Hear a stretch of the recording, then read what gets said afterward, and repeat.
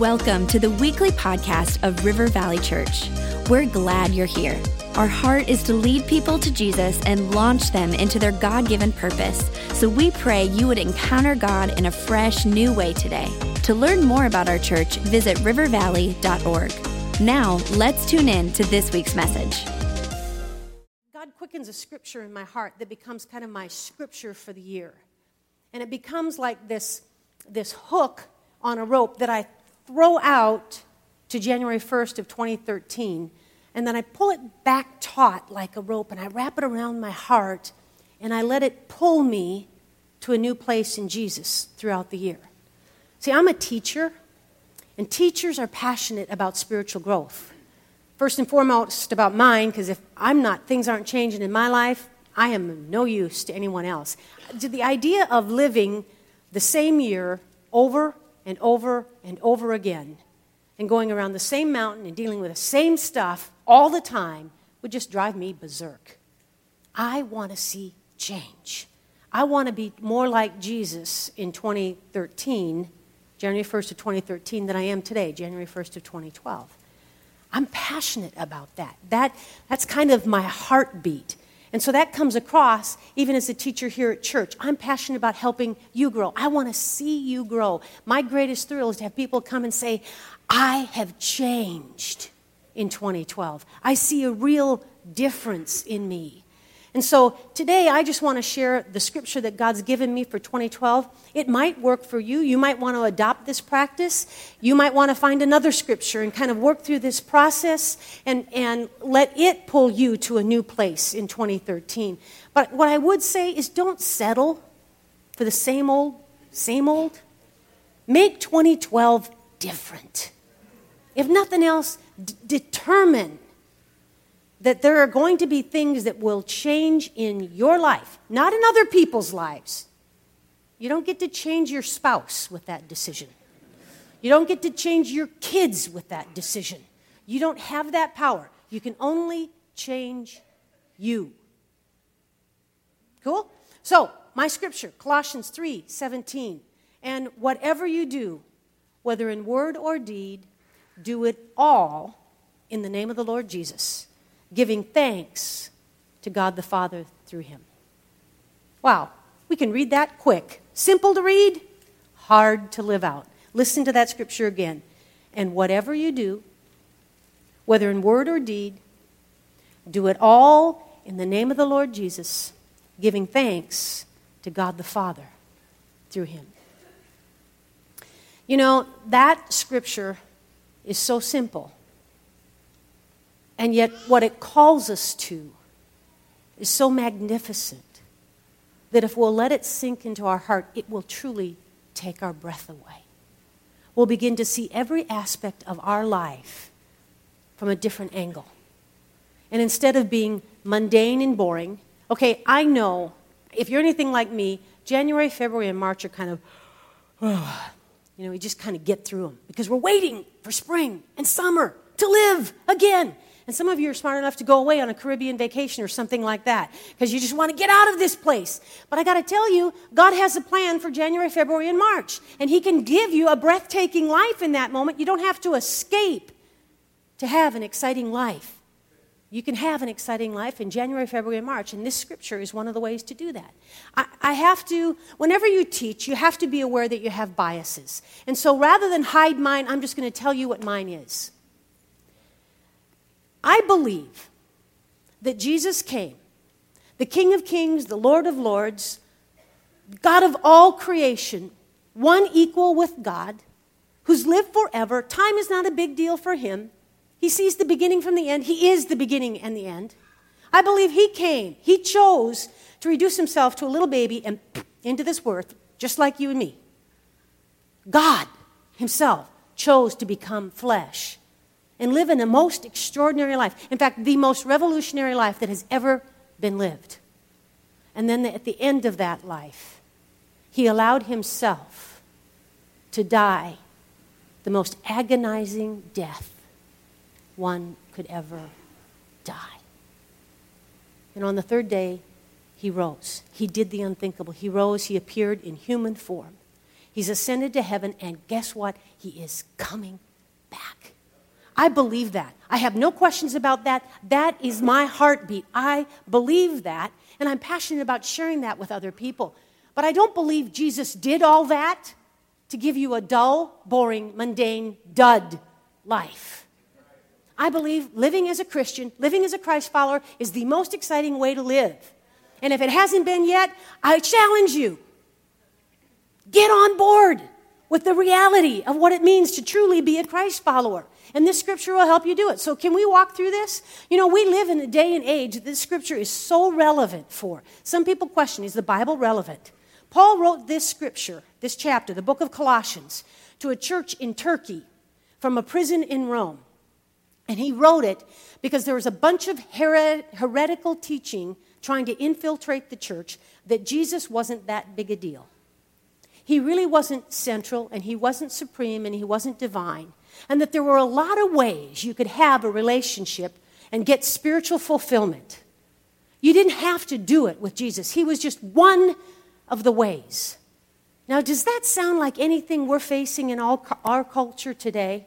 In the world around us, the world says, yeah, Jesus is one of the ways. He's not the way. You can't really be that absolute about it. And Paul wrote Colossians to counteract that thinking. And he really laid out who Jesus is. And this is the Christian worldview. It's contained in Colossians 1, verses 15 through 19. The Son, Jesus, is the image of the invisible God. In other words, when you see Jesus, you see God. He is the firstborn over all creation. For in him all things. That phrase is going to be repeated multiple times. Catch it. For in him all things were created, things in heaven and on earth, visible and invisible, whether thrones or powers or rulers or authorities, all things have been created through him and for him.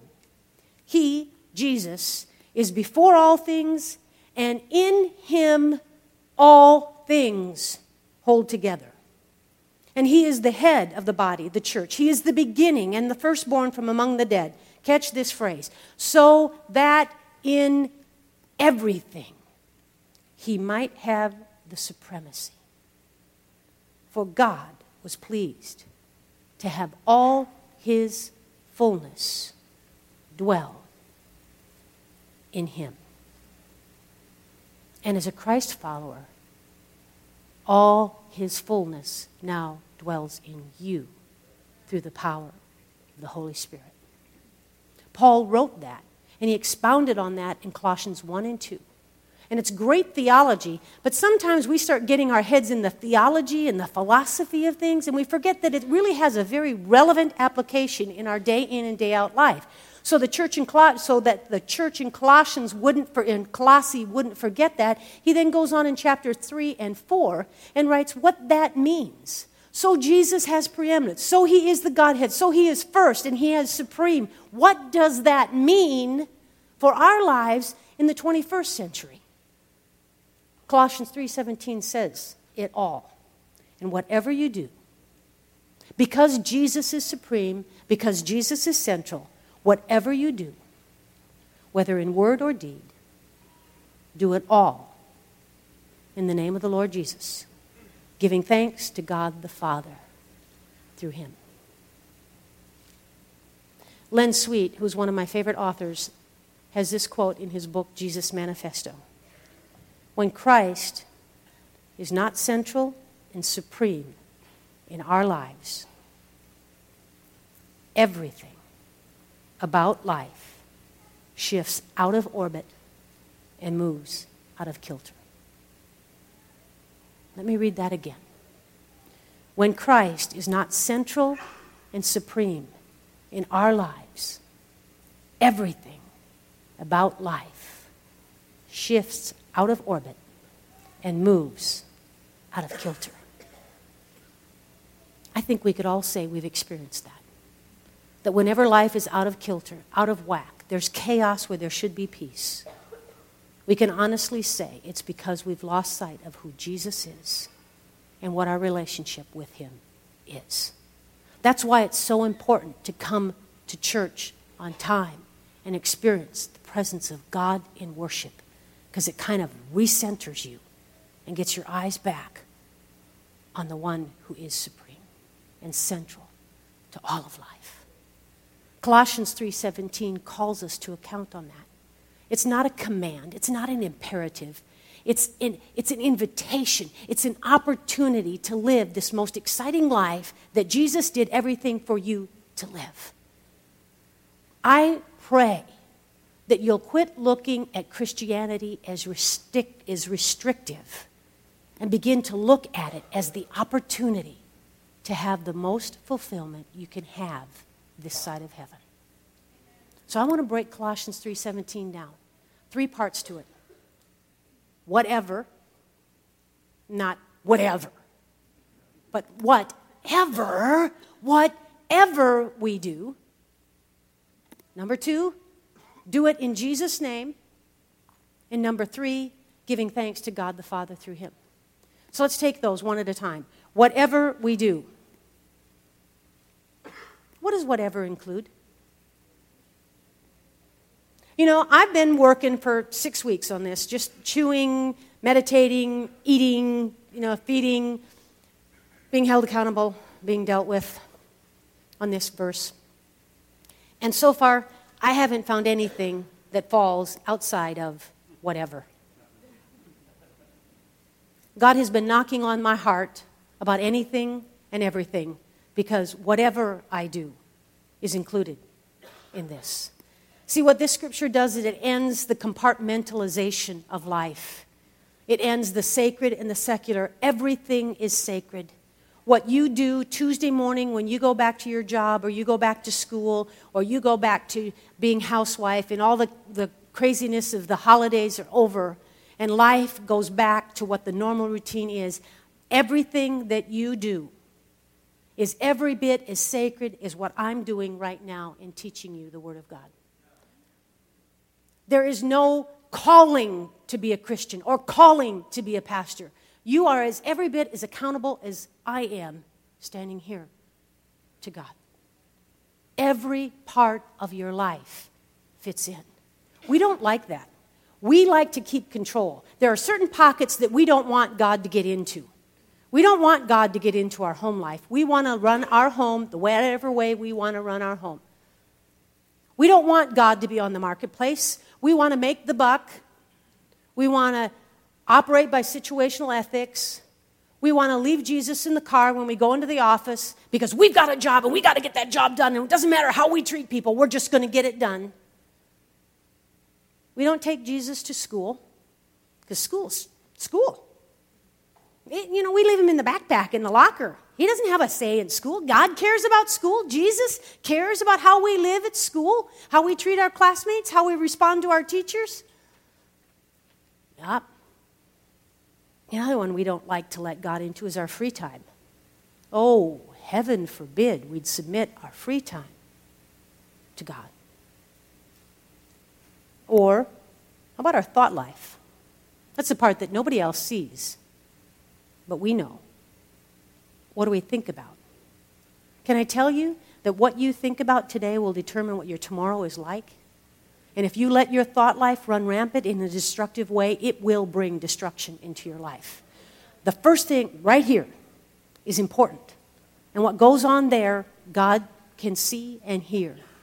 And he doesn't want you to have a destructive thought life. Here's a few more that get a little bit more. If this has been tense, it's going to get a little bit more tense. When he's talking about our bodies. The Bible says our bodies are the temple.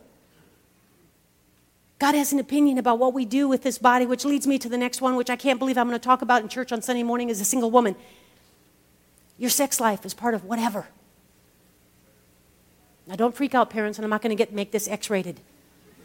But your sex life is important to God.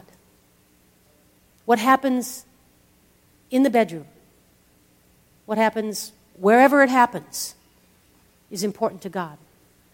And singles, it's really important to God about when it happens.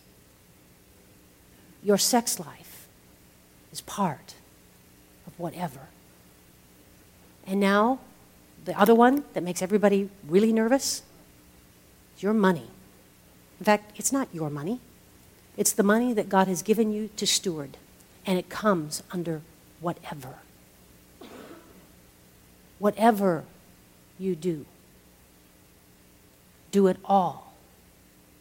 Whatever you do.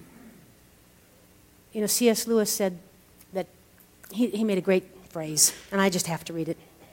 It says, "We regard God as an airman regards his parachute. It's there for emergencies, but he hopes he'll never have to use it." Unfortunately, in America, a lot of our attitude is, God, I got it. I can handle it. I know how to manage life. And then when we screw it up, we come running back to Him. And we pull our prayers out, and we recommit, and we rededicate, and you're glad I'm not God in those moments. Because God embraces you and receives you and picks you up in His arms and holds you and comforts you. And yes, you will experience the consequences of those decisions. But it was never God's heart in the first place for you to experience the crisis that running your own life, your own way, has produced for you. Now, does that mean following Jesus doesn't produce crises? Oh, no, they always come. It's earth. We don't get out of crisis until we get to heaven. But crises come because we live on a sin-cursed earth, not because we're running our own life and making stupid decisions that cause us pain and suffering. And then when those crises come because we live in a sin-cursed world, God is there to give us wisdom, to guide us through it. And we can still bring glory to His name. And our world doesn't fall apart. We still stay centered and grounded because we realize everything in life, we're accountable to Him. Part 2, whatever we do, how do we do it? We do it in His name. Well, what does that mean? The Bible says in 2 Corinthians 5:20 that we're His representatives. We're His ambassadors. That we are His hands and His feet. We're here no matter where we are here because we belong to Him, and it's not by accident where we find ourselves. There is a purpose there. More importantly, we are living this life on person with a one goal to bring glory and honor to His name. So no matter where we are or what we're doing, we have one purpose: to honor and glorify Jesus. Wow. 1 Peter 1:17 says, your life is a journey. You must travel with a deep consciousness of God. We are Christ's hands and feet. We are Christ in this world no matter where we are. You know, this is the only service that Pastor Rob isn't watching live online from Valencia, because he's actually in service live in Valencia. But when I found out last night at about 4:10 that Pastor Rob was going to be watching the service live online and I was going to be preaching, can I tell you, my heart kind of skipped a beat. I don't know, it probably doesn't bother you, but when you teach in a church where Pastor Rob, who is a phenomenal teacher, I love listening to Pastor Rob's messages, and then you try to step in for a weekend, that can mess with your head. Now, I'm glad I've been doing this long enough to say, okay, Jesus, it's really not about me, it's all about you. But I stand here in the fear of God, grateful for the opportunity to minister to you. But I'm standing here as Pastor Rob's representative. Because what I do here reflects on a lifelong dream of Pastor Rob. And I can tarnish the reputation of this church, and I can tarnish the reputation of Pastor Rob by what I do here. Now, thank God our church is healthy and strong enough and could survive any stupid mistake I would ever make. And I pray that I don't make one that bad.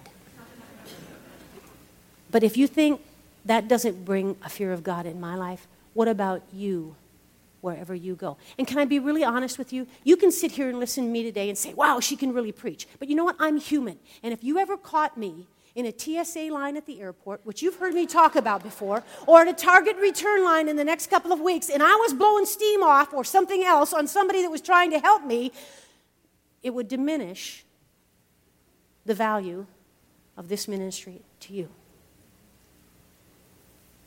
How much more what you do wherever you do it when you claim to be a Christ follower, and then you compartmentalize your life, and this becomes an act on Sunday morning rather than a lifestyle that you lead 24/7, 365 days a year.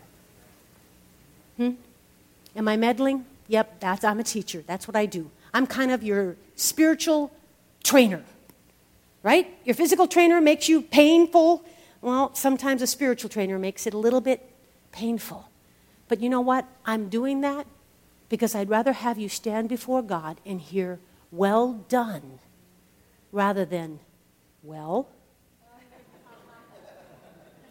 So when we think about living life, whatever we do it all in His name. So that should affect how we live at home. Should it not?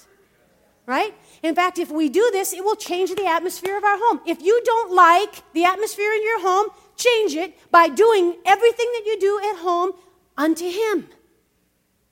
That means you pick up rather than waiting for somebody else to pick up after you.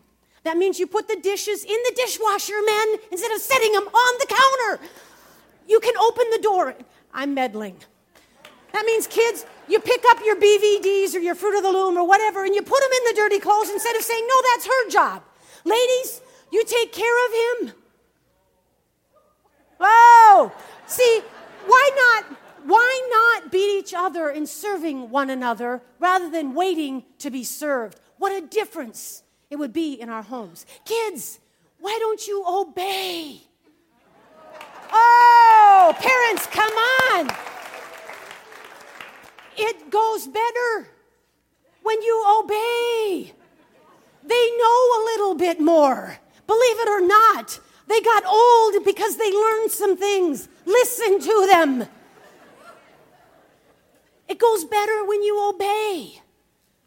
When you go to work, don't leave Jesus in the trunk of the car or on the bus. Live it out. For a Christian, there is no such thing as situational ethics. It doesn't exist.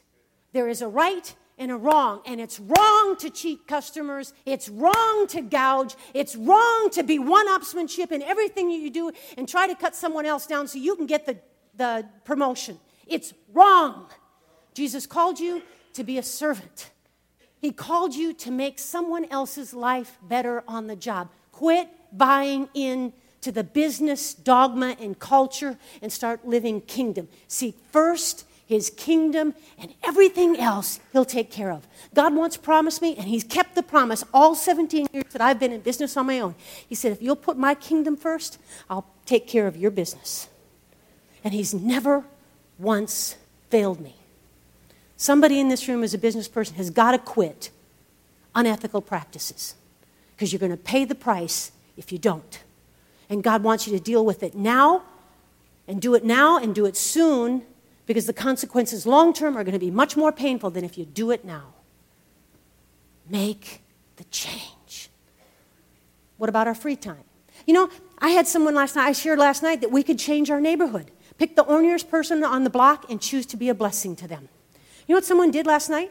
And I said, why don't you go home and snow blow somebody's driveway? Be a blessing to the meanest person on the block. Snow blow their driveway.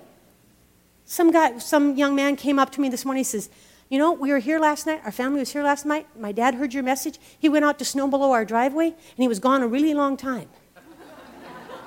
And when he came back in, we said, Dad, where have you been? And he said, well, I just snow blowed the driveway. I said, Dad, it doesn't take you that long. And he said, well, I snow blowed 4 others too. What a difference we could make. We can make a difference by the simplest things. Kids at school, Quit bullying and step in and defend the one that's being bullied. Make him your friend. Find the kid that no one sits with at lunch in the cafeteria and sit with them. Befriend them. Be nice to them. Encourage them. Maybe they don't have a mom or dad that encourages them. Find the one that doesn't have a clean jacket, that doesn't have clean jeans, that doesn't have clean shoes, and give them a pair of yours, because you got 10 of them in the closet anyway. I'm messing. But come on, let's make a difference. Parents, teach your kids now that they can live Jesus in their school. And parents, maybe that's something for you to do. Find a needy family. Find a family that's less blessed than yours. Clean out the closet and give them maybe even the new stuff. Oh, that's a novel idea. We always give the junk away. What if we went to the next level and gave them something new? What about our thought life? I'll leave that to rethink, because we're going to do a whole series on that. But God wants in on your thought life. God wants in on your sex life. Okay, I'm running out of time, so I got to get in here fast. And aren't you glad it's going to be fast? God has an opinion about your sex life. I find it really interesting that God would use a single person to talk about this. But I just follow orders. God has an opinion about what happens in your bedroom and between the sheets. And his plan was that it should be a wonderful experience for both of you. Sit down and talk about it. Quit settling for just a physical exercise. Find out what can make each other fulfilled. Prioritize your whole marriage relationship in 2012. Quit just letting it exist and purpose to make it flourish this year. Make a difference in your marriage. Your kids will thank you for it. My parents, 93, 89, still married today. Do you know how thankful I am for that? They've given us a great legacy. I would like to work on my marriage in 2012. Just pray for me. Single people. Oh, you're slow. Single people, listen to me. Quit accepting what the world is telling you. That sex is simply a physical exercise. And it's some of the best exercise you can get. It isn't. It is a covenant meant for one person, your spouse. Quit sleeping around. In 2012, quit sleeping around. And your anxiety and your depression and your heartache and your torment will end. And you will finish 2013 with a heart at rest and peaceful and a body that's healthy and not racked by some horrific disease. And finally, bring your finances under the lordship of Jesus. Quit spending like you have it all. He is Lord of the finances. He gave you the mind, the ability, and the opportunity to generate an income. Let him show you how to manage it. Quit spending without discipline. Get a budget.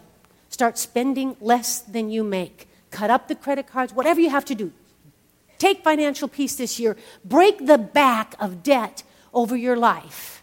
And start a giving life. Start giving. Start tithing. Novel idea. Start tithing this year. Don't buy the flat screen for the Super Bowl. Just don't. Everybody's going to try to get you to buy a new flat screen TV for the Super Bowl. My brother bit. What?